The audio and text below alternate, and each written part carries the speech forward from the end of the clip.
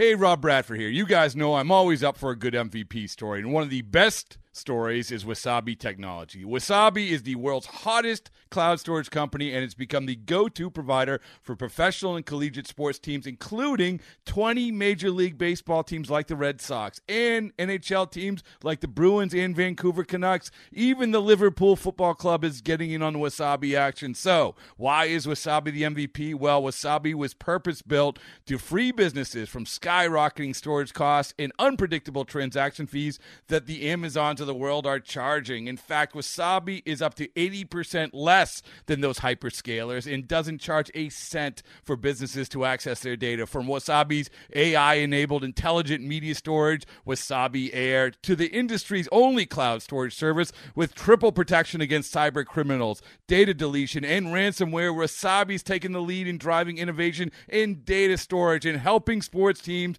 to unleash the power of their data. Wasabi, another Boston-based championship team. Strike away from his 500th strikeout. Check swing, and it's strike three for the 13th strikeout tonight. Shohei Ohtani has tied his career high. Welcome to the Ballpark Dimensions podcast with me, Mandy Bell, Guardians beat reporter for MLB.com, and Sarah Langs, researcher and reporter for MLB.com as well. Yes, we always have plenty of baseball to talk about, and goodness, we have Shohei Ohtani to get to, as always, it seems like now. That's become a mainstay and everything we're talking about each week. But first, as I made sure to let Sarah know, before we even started thinking about prepping for this, I wanted to start the podcast off with explaining, learning more, and talking with Sarah about her fist bumps for ALS idea that she launched on Tuesday, which was her birthday. I don't think it's any surprise by now, but there's literally no one on this planet who loves their birthday more than Sarah. And what was at least cool here is just finding a way to share that excitement for that day with your ALS community and everyone who is able to support it. And this idea, I know you have been working on for much longer than just Tuesday. So how did you land on fist bumps being what you wanted everyone to post? And I guess, are you excited about what you've seen of it so far? I definitely am. I mean, I'll start with the fact that, as you mentioned, yes, big fan. Birthday, certainly mine, but everybody's. We wish your mom a happy birthday on here, 2 podcasts ago, 1 podcast ago. I have no sense of time. But point being, it's not just about mine. It's about everybody's birthday and about the fact that I really do think they're worth celebrating. Now, when you add in the fact that May, which my birthday is right at the beginning of, is ALS Awareness Month, and you add in the fact that Lou Gehrig's famous streak that was, of course, broken by Cal Ripken early in both of our lifetimes. Very early. But was a very famous streak, and is, of course, what he is known for, the Iron Man. That streak ended on May 2nd, so his final game played was April 30th of that year. The Yankees had an off day on May 1st, and then it was May 2nd when he took himself out of the lineup. That is my birthday. So given all of that coming together, I got this idea. I mean, months ago, you could probably tell me the first time I mentioned to you, but I was thinking I want to use all of the energy that I always channel for my birthday to raise awareness and raise money for ALS research. Now, the fist bump part took me a while to come to. I knew I wanted to do something. We've seen the Ice Bucket Challenge. We've seen Keep Swinging for ALS recently. There have been other things. I knew I wanted something pretty easy to do that people could post online and share and have some fun with. And one of the things about my having ALS is that high fives are not the easiest thing to give anywhere. It sounds silly, but they just aren't. Fist bumps are the way to go. And one night I was literally just lying in bed. I think I texted you about it at like 5 a.m. And all of a sudden it just came to me. Fist bumps for ALS, they're such a common thing in baseball and out. Everybody's got some photo on their phone or a video of them giving a fist bump, or it would be an easy thing to do. So I have been so overwhelmed. I mean, the day of my birthday was super overwhelming in a really good way. And I got to see you, which we'll have to talk about next. But all of the reaction, team accounts, the Cubs posted like 4 photos they found of Cubs players fist bumping. I know the official account for Little League in the U.S. posted some, and there have been a handful already. And then, of course, individuals getting in on it. You had yours with Terry Francona, which was so great. And that kind of gets us to the next thing, which was the amazing thing that the baseball gods gave us, which was you in town. I live in the New York area. Mandy, of course, lives in Cleveland, covers the Guardians. Seeing a friend, a best friend, who is a beat writer during the season is basically a no-go. I always look at the schedule, and whenever the Guardians come to New York, the first question is, are you on the road trip? And often, just with the way scheduling works, Mandy isn't on that trip. So I was very excited that she would be on the trip this year. And I remember at one point looking at the schedule and realizing not only would you be on the trip, but that series was May 1st to 3rd, which meant you would be at Yankee Stadium on my birthday. So I was lucky enough to come there, sit in the press box next to you, both of us just doing our work, but getting to be there and hang out. And of course, you showered me with treats, which I'm still working my way through. But it was just such a wonderful way to spend my birthday.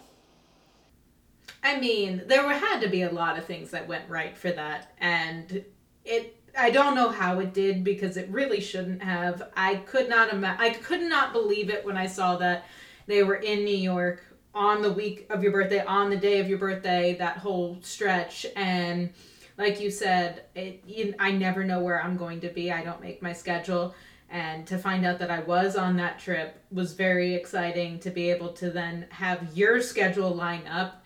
I know your boyfriend's crazy busy as well, because he's with ESPN and the whole NBA department. And if you don't know, NBA is a little busy this time of year. Kinda. So to have all of your schedules match up to get you to Yankee Stadium with me at the same time, same day, on the best day of the year, I mean, that's as good as it gets.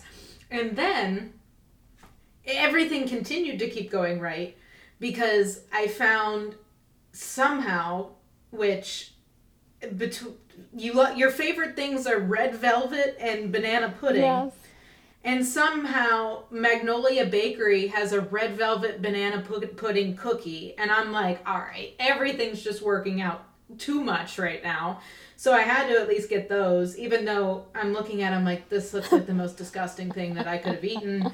And red velvet and banana pudding are not, in my head, the ideal dessert. But hey, you can have that. That's fine. I need so much more chocolate if I'm going to go dessert route. But it looked like you liked it, so that was fine. I was only a little bit judging. Delicious. That's fine. I mean, see? Okay, it worked. So good.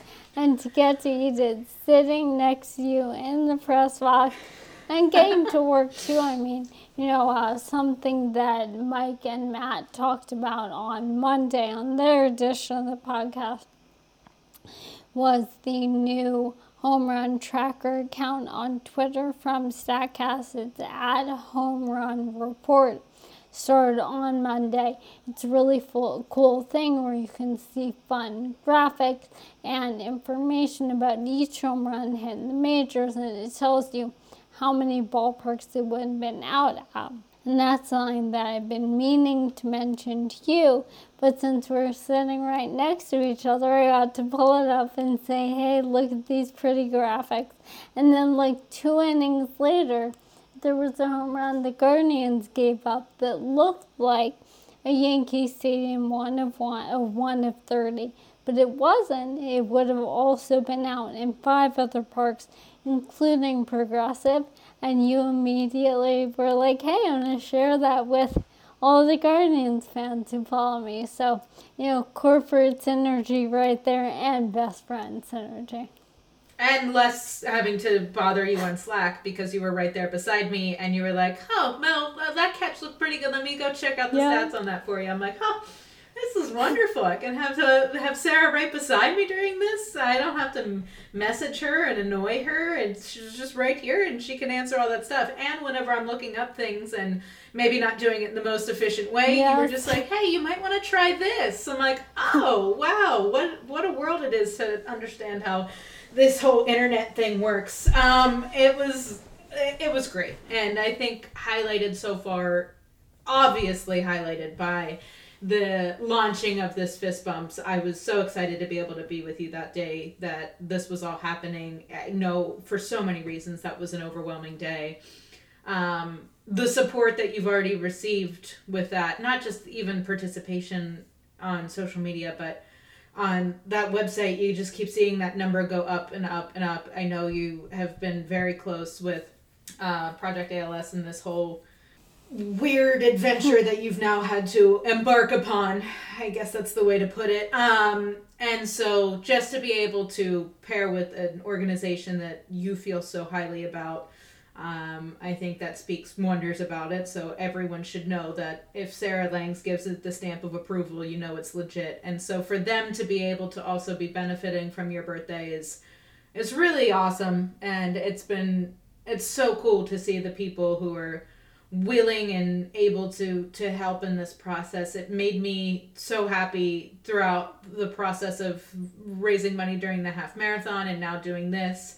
The people who always say, like, I don't have much to give, but here's a couple dollars. Those things just, every time I get goosebumps. It's just like, it's nice and reminder. These types of things are a nice reminder that the world is still good, even though social media only wants to tell us all the bad things going on in it. And there's so many bad things going on in it.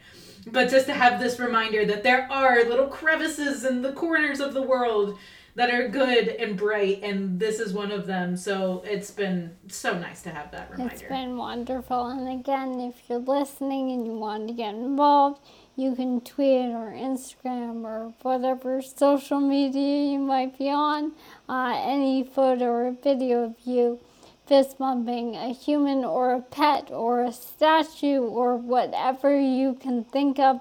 I'm staring at some bobbleheads. I feel like we need someone fist bumping a bobblehead. I'm looking at my Julio Rodriguez bobblehead, and which was coordinated by both you and Jason Bernard. I almost ended up with two. But by the way, that's another baseball gods moment, which was that it was Julio Rodriguez bobblehead day during opening weekend, and Mandy was there, so that was huge. But back to the fist bump. Fist bump something. Again, now I'm suggesting bobbleheads, pets, whatever, whoever is around you. And if you do want to donate, there's a website. It's on my Twitter. It's pinned to the top.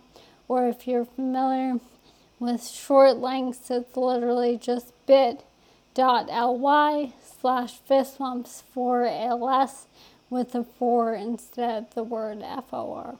And I really appreciate all of the support, and it's a really fun thing to be sharing awareness as we lead up to Garrick Day, which is now less than a month away.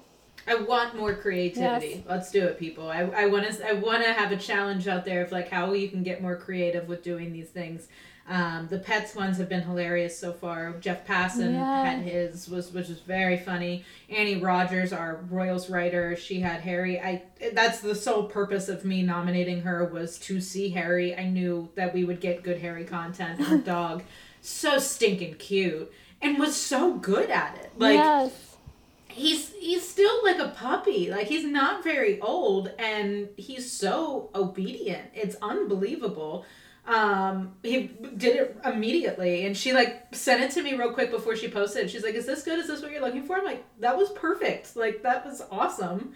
The dog crushed it. And so that's when it's funny, because I know Lindsay Adler's still trying to work on hers, because Fisher, anyone who follows Lindsay Adler knows Fisher, her dog. Fisher's not getting it. And I was in New York with her this week after I nominated her, because she wanted Fisher to participate, but then she didn't realize that he doesn't understand the command paw yet. And so they've been working on it. They were out in public. She was trying to get Fisher to give her a paw bump, and he just stared blankly back into her soul and was not responding. And she said that there were so many groups of people around her just like sort of watching her. Like, why are you saying that? And the best part was she sent a video and showed me some stuff in the clubhouse too when I was with her of trying all of these attempts. The best part was that she kept saying to Fisher, like, fist bump for Sarah's birthday. For Sarah's birthday. As if for Sarah's birthday is supposed to mean something to Fisher. I don't know. It was all very funny, but I'm looking forward to the creativity that'll come. I can't wait for that one. And by the way, like, that's another great part of my getting to be at a game on my birthday. I got to see Lindsay, who I hadn't seen since the World Baseball Classic. I got to see your co-beat mates, Paul Hoynes and Zach Meisel. I got to see our Brian Hogue. I mean, just being around all of these colleagues. We work in the weirdest line of work there is to me. Yeah. Because we have a million coworkers, especially if you include those in other outlets, who we all kind of work together covering the sport online. If you think about it, a million peers maybe is a better word. And, I mean, you could go years without seeing them, or see them every day, or see them every day for 10 days, and then again not for another year. So, getting to be in that environment and just see a baseball game, hear fans cheer and boo and do all of their things. It was just a great environment to be in. Yeah, a friend of ours that's, on our beat, I was with him in spring training, and when we were leaving, I was like, I guess I'll see you he's getting married in December. I was like, I guess I'll see you at your wedding in December next, which it just seems so weird in February to be like, all right, see you in December. Like, our job is very weird. So yes, it was so nice for everyone to be together. And we could continue to go on and on and on about all of this stuff. We'll take a quick break right now. We'll come back. We'll talk about Ohtani, because he gives us all the reasons to continue to talk about him. And then we can get into the Rays and the AL East specifically later on in the show. So stay with us. We have so much more.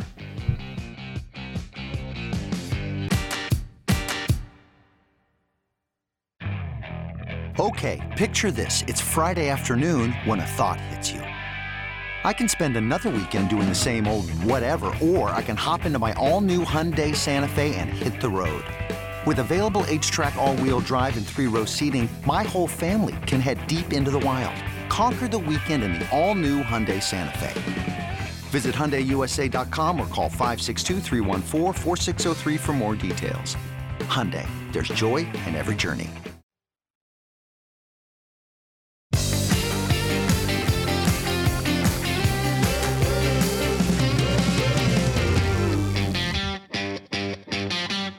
Welcome back to the Ballpark Dimensions podcast. I'm Mandy, that's Sarah, and we have no time to waste now because we babbled on for, that's just a preview into what it's like to talk to us, because we'll say, we'll just talk for a few minutes on this topic, and then we look down and it's an hour later. So we are now steering back towards baseball, actually on the field, and Shohei Ohtani, I'm telling you, like, when you wrote down on our document, our little prep document, just that show was going to be talked about again, I hadn't seen what he had done yet. I just saw it real quick and I was like, okay, let me just go check.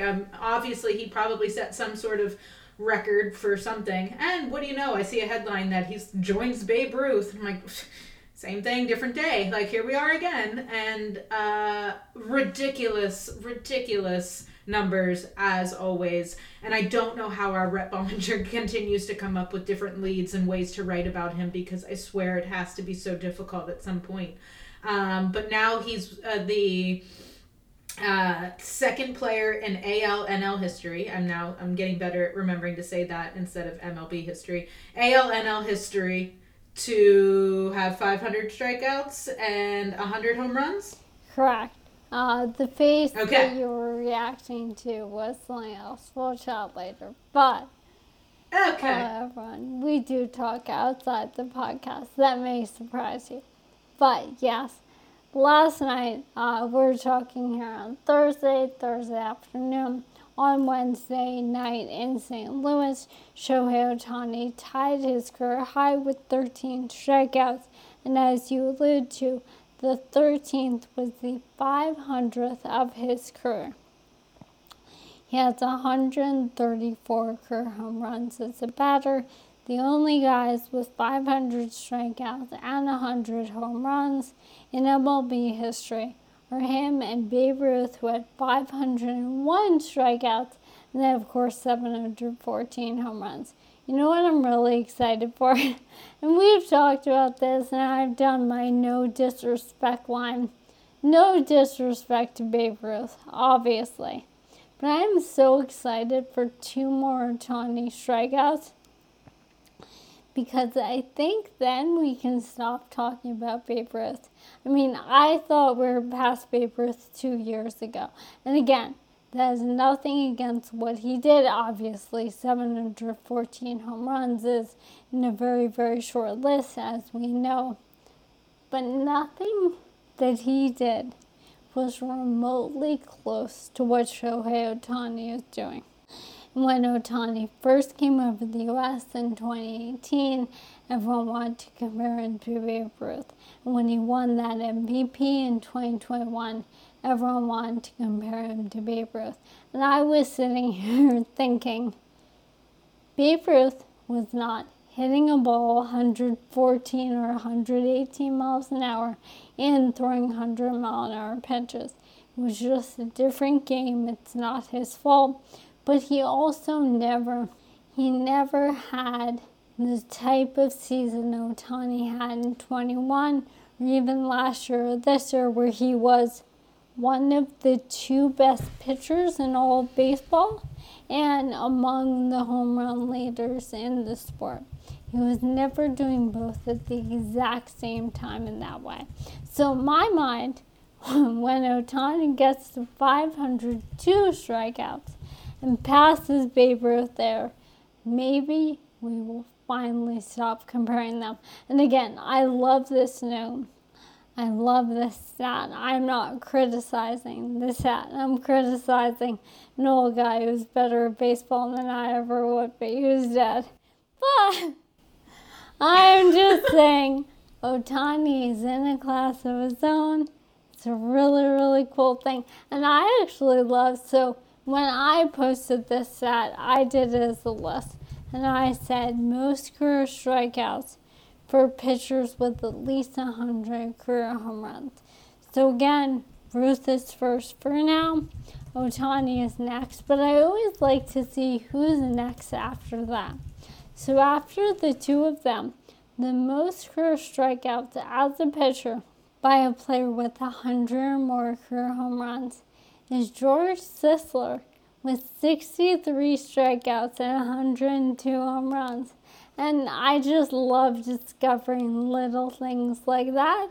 And if there's one thing Shohei Ohtani gives us, just so many discoveries of guys like Wes Farrell and Cy Seymour, guys who were never on even the Ruth level, let alone the Ohtani level. But guys you mostly know as a batter who actually did pitch men, or guys who were pitchers who were better hitting pitchers than you realize. I hope, because you look at this stuff, and like your argument is right. Like, there's going to be a point, and we're basically there, that you don't need to compare these 2 anymore. It's fun, too, because Babe Ruth is a name that everyone knows. And even if it's not a baseball fan, you bring up to anyone on the street and you bring up and you say baseball Babe Ruth, they'd be like, yeah, I've heard of Babe Ruth or whatever. I'm hopeful that because we're starting to reach this point that Ohtani is larger than life. He's larger than baseball. He's better than anyone who's really ever taken the field ever. That name is known worldwide just as well. I don't know if it is at this point. I don't know if you walk up to somebody who does not pay attention to baseball at all and you say Shohei Ohtani, if they would know who that is.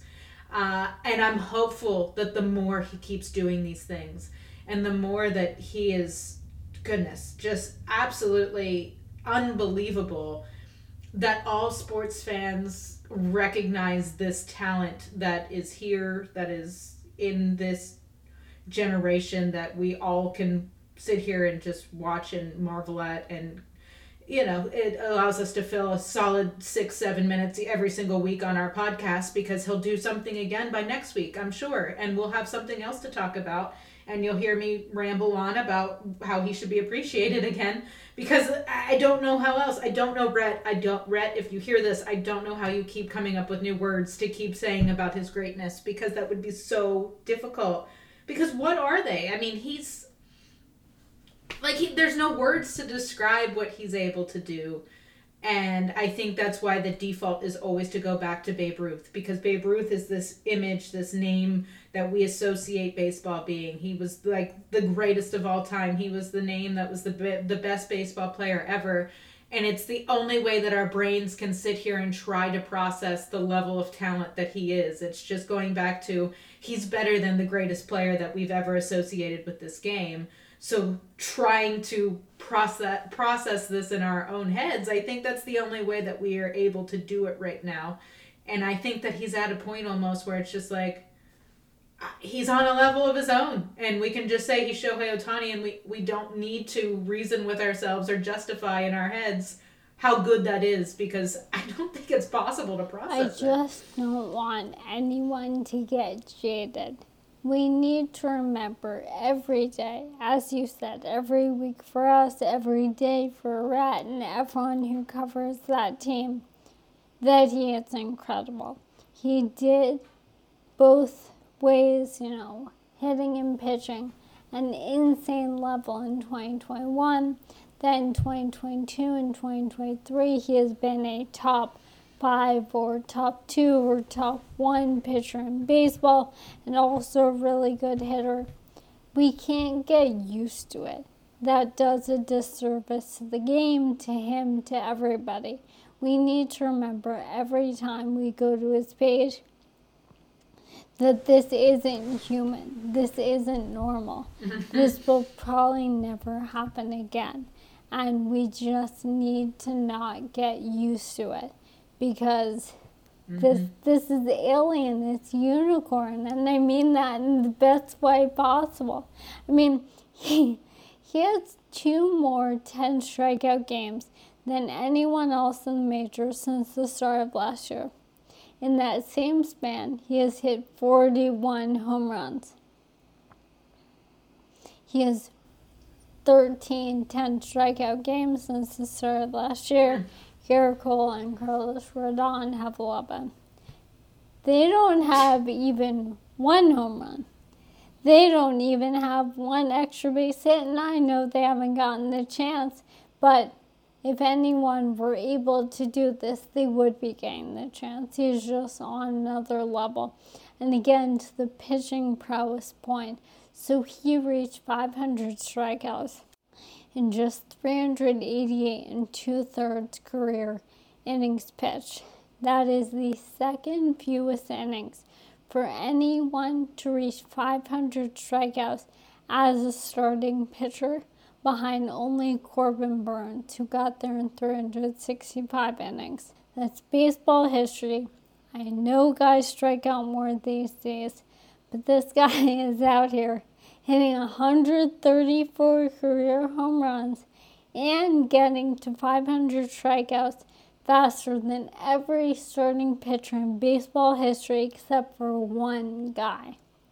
I don't know how else to explain how incredible this is, but to the point you're making about Red, obviously, I don't cover the team on a daily basis, but one thing I've been doing this year is I've been writing up my weekly favorite stats that I've researched each week for MLB PR. It goes out in a big email on Thursdays, and I also write it for our website on MLB.com. And I believe I use I do a little header and then I write a quick blurb. And I used some variation of Showtime, like 3 weeks in a row. And then today I was sitting here like, what else do I say? Even for this 2-word, 3-word header to get into this amazing stat. So I went with more show stopping. But I'm going to run out of bad puns so quickly. And that's amazing. That's who he is. I have one minor thing to go over with him before we can move on to the Rays, because I do want to get to the Rays. But with him specifically, there's a thought maybe along the way of, okay, yes, it's really cool that he's doing this, but like, everyone was a two-way player growing up and through high school and through college, and it's like, well, shouldn't pitchers be able to hit more? Shouldn't this, like, why, like, all those types of things. And if you have any type of thought of how players were always a two-way player growing up, the pitchers always hit, and why does that fall off at some point? You can do both, and you have done both in your lifetime if you are a professional pitcher. The thing that separates it is if you want to be elite, the way you get to the major leagues, I mean, it's such a small percentage of people who become a Major League Baseball player. And to get there, you have to be exceptional at this game. And when you're there, you have to put in so many hours into your craft, whatever your craft is.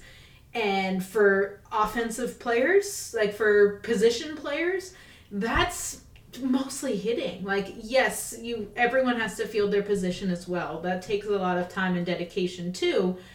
But you have to become a major league hitter, and that takes hours. I cannot explain how much time and effort goes into those types of things as you're working your way up through your minor league career. And somehow, if it's possible, even more hours go into being an exceptional pitcher. And especially those pitchers who can really build from their college careers or whatever and gain velocity. You have to sit there and break down your mechanics and go like centimeter by centimeter, almost as if you're making like a claymation back in the 70s. And everything is, you move by like a little centimeter, you take a picture and you analyze centimeter picture. Like, you look at everything frame by frame. And that takes countless hours that I don't know how people are able to just dedicate so much time into that one thing. Not let alone building yourself up in the weight room to make sure that you can throw in the upper 90s now, because it seems like that's what everyone's doing, except for the Cleveland rotation, but I digress. Everyone else seems to be having so much velocity, and you have to be able to hang with the way that everyone's developing and becoming elite. Imagine spending so many hours a week on trying to just be an elite pitcher, but then also balancing the same number of hours that hitters put in to be an elite hitter. It never works. It does not work. And that's why you don't see this. You can be an average player throughout high school and college and all that stuff and do both and be average at both. And professional teams pick you out when they see the foundation is set to then sculpt you and help build you and develop you to be elite at that point. But you have to drop off the other stuff to focus on that one thing, to be elite at that one thing. I don't know how Ohtani has the hours in the day. I don't know if he's figured out some time machine to add more hours to his day, or what it is that is the secret for him to be able to be so nearly perfect at both. And I think that's what we're not all appreciating, is the hours that go into being an elite person at one thing. And he is doing it at what everyone is trying to do. And I process. He did in the off season, was it entering this year or entering last year? He did an interview with, or there was a profile of him by GQ. And the one thing I remember was that he has a custom pillow that was created by this company that like measures you, and to your point of the way he has mastered science and the space-time continuum to get enough sleep and train and do both at a high level. I was thinking about the fact that he has a special pillow that his sleep is really on another level of quality compared to ours. He had there's a whole He even video. sleeps better than us. I bet if you Google like Shohei Ohtani pillow or Shohei Ohtani GQ, it was a really cool interview where they had him and he was showing it. I think GQ does like a series where it's like 5 most important things, so he was showing off these items. And 10 things he can't live there without. we go, see? And it was a really cool video, and the pillow, just hearing about that pillow, I remember being like, that's why he's Shohei Ohtani and I'm not. It's all the pillow. He even sleeps better than us. He does it all better. Yeah. Anyway, goodness, we're on topics that we can just keep going. Let's move on. I'm ending this. We're done with Shohei Ohtani for this moment because I'm sure we'll be back to him next week. The Rays, again, like Shohei, they're a topic every single week. And you literally just tweeted an hour ago at the time that we're recording this that the best starts through 32 games since 1900, and they're in that list because they are, 26 and 6? And so there was 4 teams that were 26 and 6 and 3 teams that were 27 and 5, and that's it. Those are the best starts since 1900. And I couldn't imagine being a Rays fan because you're almost spoiled during this. Because if they just lose a game, you're like, oh man, gosh, they suck. Like, it was just one game. And I'm like, no, this isn't how it's supposed to work. Like, you're supposed to lose at least a couple along the way. And this has to be just so fun for them, for fans to be able to watch. They are the first team to start at least 26 and 6 through 32 games since the Tigers in 1984. So first of all, that is a long time since we've seen a team do this. And of course, that team won the World Series. The last team to do it before that was the 1939 Yankees, who were 26 and 6. So this does not happen often. And again, to everybody who said that this team feasted on a bad schedule early in the year, they're still here. They're still doing this. They faced plenty of teams at this point, and they were just facing the Pirates, who were really good this year. You might think, oh, was the Pirates, whatever, but no. These Pirates, people are deeming it the May World Series preview. And while that may be a bit of an overstatement, they were facing good competition. My favorite stat with them right now is they're 21-0 when they score first. They have not lost a game where they got out to a lead. That is the longest winning streak when scoring first to start a season since 1900. The prior longest streak was the 1990 Reds, who were 20-0 when scoring first to start the season. They led their division wire to wire and won the World Series. So early in the year, people are like, oh yeah, great start, but that doesn't mean anything. We are getting into the list where the teams to do what the Rays have done won the World Series. Now, it's harder now. The World Series is the hardest it's ever been to win. You have to win so many more games than even those 1984 Tigers or 1990 Reds. We have more rounds. You're facing so many different teams. but they're in a really, really good spot right now, at least in the regular season. And I mean, they're doing this in a division that's not the easiest to be in. And this division, I know you wrote earlier this week, I guess your birthday, it was published. Let's go back to that again. Anyway, you wrote about how fun this division is, and I think the headline was something about it being maybe the best division ever. Like, you start thinking of those types of things, and it could be, but we don't know. We have to let this play out. What was basically the moral of that whole story and the angle of going into it, and how this could be historic on the pace that they're on right now? So where we are right now, and there are 3 games involving AL East teams still to go today when we're speaking. But no matter what happens in those games, every team in the AL East will be above 500, and barring something pretty drastic, they'll all have positive run differentials. So right now, and again, this will change minutely by the end of the day, but only slightly. Right now, the AL East has a .631 winning percentage. The highest winning percentage we have seen in a season for a division with 5 teams in it was the AL East last year at .541. So the biggest takeaway there is that is a huge difference, .631 to .541. And part of why this is possible is the new balanced schedule. So for the first time since Interleague began, we have every team playing every team. Teams are playing fewer games within their division, which means more chances to beef up that overall divisional record, right? Because every game within the division is 500 for the AL East. Every time the Red Sox play the Rays, the division goes 1-1. But when the Yankees play the Guardians, when the Yankees play the Braves, when any of those series happen, that's when the division can really boost itself.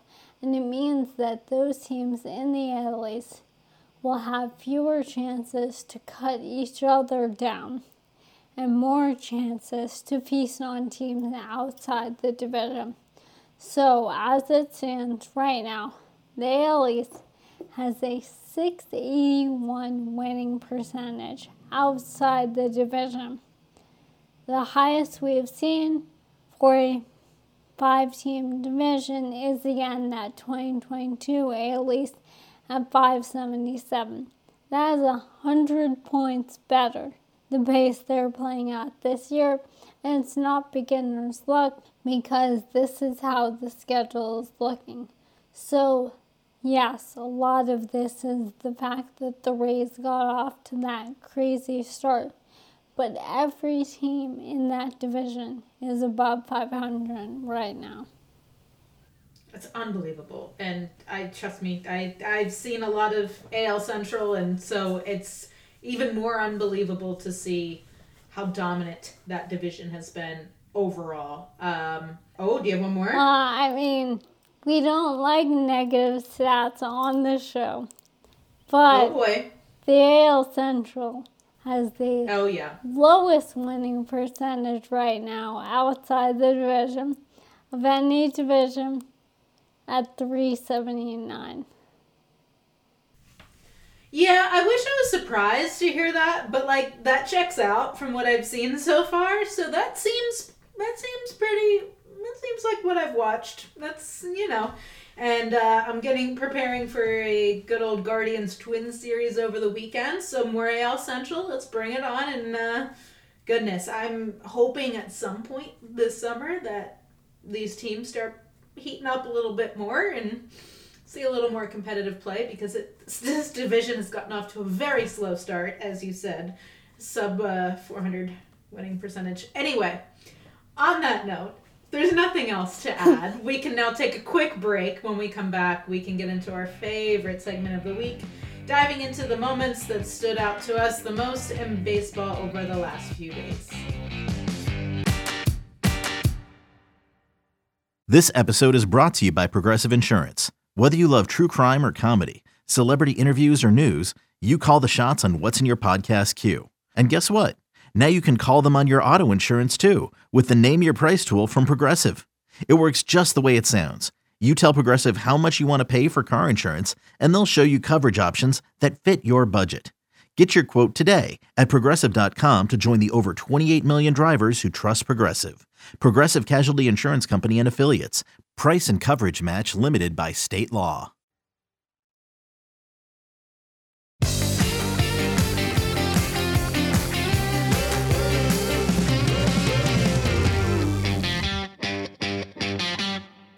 Welcome back to the Ballpark Dimensions podcast. It's me, Mandy Bell, Sarah Langs, and our wonderful producer, Alana Schreiber. Alana, you will kick us off again and give us your favorite moment from baseball for the last week. Every week there's just so many more moments to choose from, but I think I'm going to take this moment to just highlight some of my favorite fashion choices in baseball of late. Starting with yesterday, Jesse Winker on the Brewers, yeah, you're nodding, was wearing a lovely beaded necklace that his daughter made. It was so cute. Yeah. Stop it. It was like all these little stars, and there were all these tweets like, wholesome dad alert. It was just so adorable. I mean, it was the cutest thing ever. And you know, the other one, this goes back a couple weeks, but Daniel Vogelback on my beloved Mets was supposed to be a groomsman in his friend's wedding. He couldn't come. He had to play baseball. So he had hand-painted cleats inspired by the wedding invitation design that he wore during the day. And they're so beautiful. It's like this mountainy background. It has the date of the wedding. Amazing. And you know, I was an art student in college, right? Like I was a painter in a past life, still am sometimes. I love baseball. And now I'm just like, I have this whole other career path for me I never thought about. I could just paint baseball shoes. That's perfect. So yeah, I think it goes back to what Sarah was saying earlier this year, like, in 2023, we've just seen more raw personality in the games, and I think fashion choices is one way to show that. Absolutely. Okay, 2 follows. 1, I thought you were going to talk about Daniel Vogelback's hairdo. Oh, yes, I did see that. On Monday, he had a fascinating, 2-breed situation. I don't even know. It was doubleheader. Everyone was feeling a little off and odd because that's how weekday doubleheaders go. I was there for those games. They're very fun, but fascinating hair choice. So I'm glad that wasn't the fashion choice. And 2, I actually used to work with a woman at ESPN named Jessie Cabana. Go follow her on Twitter. She now works for the Brooklyn Nets, and she is a creative designer. And she is not her main job, but in her spare time, she will paint shoes. And she has done shoes for guys on the Nets, and she'll also paint Nikes, Air Force Ones. So that's a legit thing you could do. You're opening up whole new doors of possibilities for me. Thank you. Wow. This is what baseball does. And somehow you mentioning the personality actually led me to make a quick decision to a different favorite moment in baseball. So I'll still mention my other one if Mandy doesn't take it later. But for now, there was a great moment of personality on Sunday Night Baseball with the Astros and the Phillies. And Eduardo Perez interviewed Yordan Alvarez. It was a great interview, very similar to the Soto and Acuna interview, where we really got to see personality for, in that case, Acuna, a player who we don't always hear in his native language and just expressing himself the way he would. And then here with Yordan. So they spoke in Spanish, and then it was translated. And one of the questions Eduardo asked was, they're facing the Phillies, it's a World Series rematch, and of course Yordan hit the go-ahead home run off Jose Alvarado. In Game 6 of the World Series, the Astros go on to win the World Series, come from behind in that game. Eduardo asks, how often do you go back and watch that home run? And this was Yordan's answer, translated to English. That first month, I watched it every night before I fell asleep. Stop it. Now, I watch it every now and then. But that first month, I couldn't go to sleep without watching that video. Oh my gosh. How incredible is that from a guy whose personality we don't always get to see? And I tweeted that out, and every Astros fan was in the replies going, same, Yordan, same. Which was just an amazing moment. So I love that. I love seeing personality from players we don't always hear from, and hearing it in their native language is really what makes it so authentic and pure. Okay, I have 2 reasons for mine. One, it's going to be in the spirit of birthday week. Am I taking the one that you're going to come back to? And then 2, I had a conversation sort of similar to this already, so then it was just perfect for me to find this. Annie Rogers tweeted out a picture of Amir Garrett's birthday cake. His teammates surprised him with a cake and milkshakes, apparently, for his 31st birthday. And what my favorite part of was that it was like, I mean, it wasn't like it was some huge cake that was going to be split up for the whole team or something like that. Maybe it was, but not Mandy-sized slices. What was funny was she said, please note the bite that was taken out of the cake by Amir when he saw it. And she had a closer picture of the cake where you just see a full-on man-sized bite into the side of the cake, as if he just put his face down in it and took a bite. Now, this was perfect for me because we were just talking about this on the Cleveland beat, like literally a week or 2 ago. Not even 2 weeks ago. It probably was last week. Because Zach Meisel, his son's first birthday is coming up. And we were talking about smash cakes. And I was talking about how I love that concept. It's a wonderful concept. Let the baby just play with the cake and do whatever he or she wants, all that stuff. And I think it was him or Ryan Lewis from the Akron Beacon Journal. One of them said, we should still have smash cakes at adult level. Like, why do we give that up at some point? Like, how fun would that be to just have your own cake and you can just smash into a bite out of it, whatever.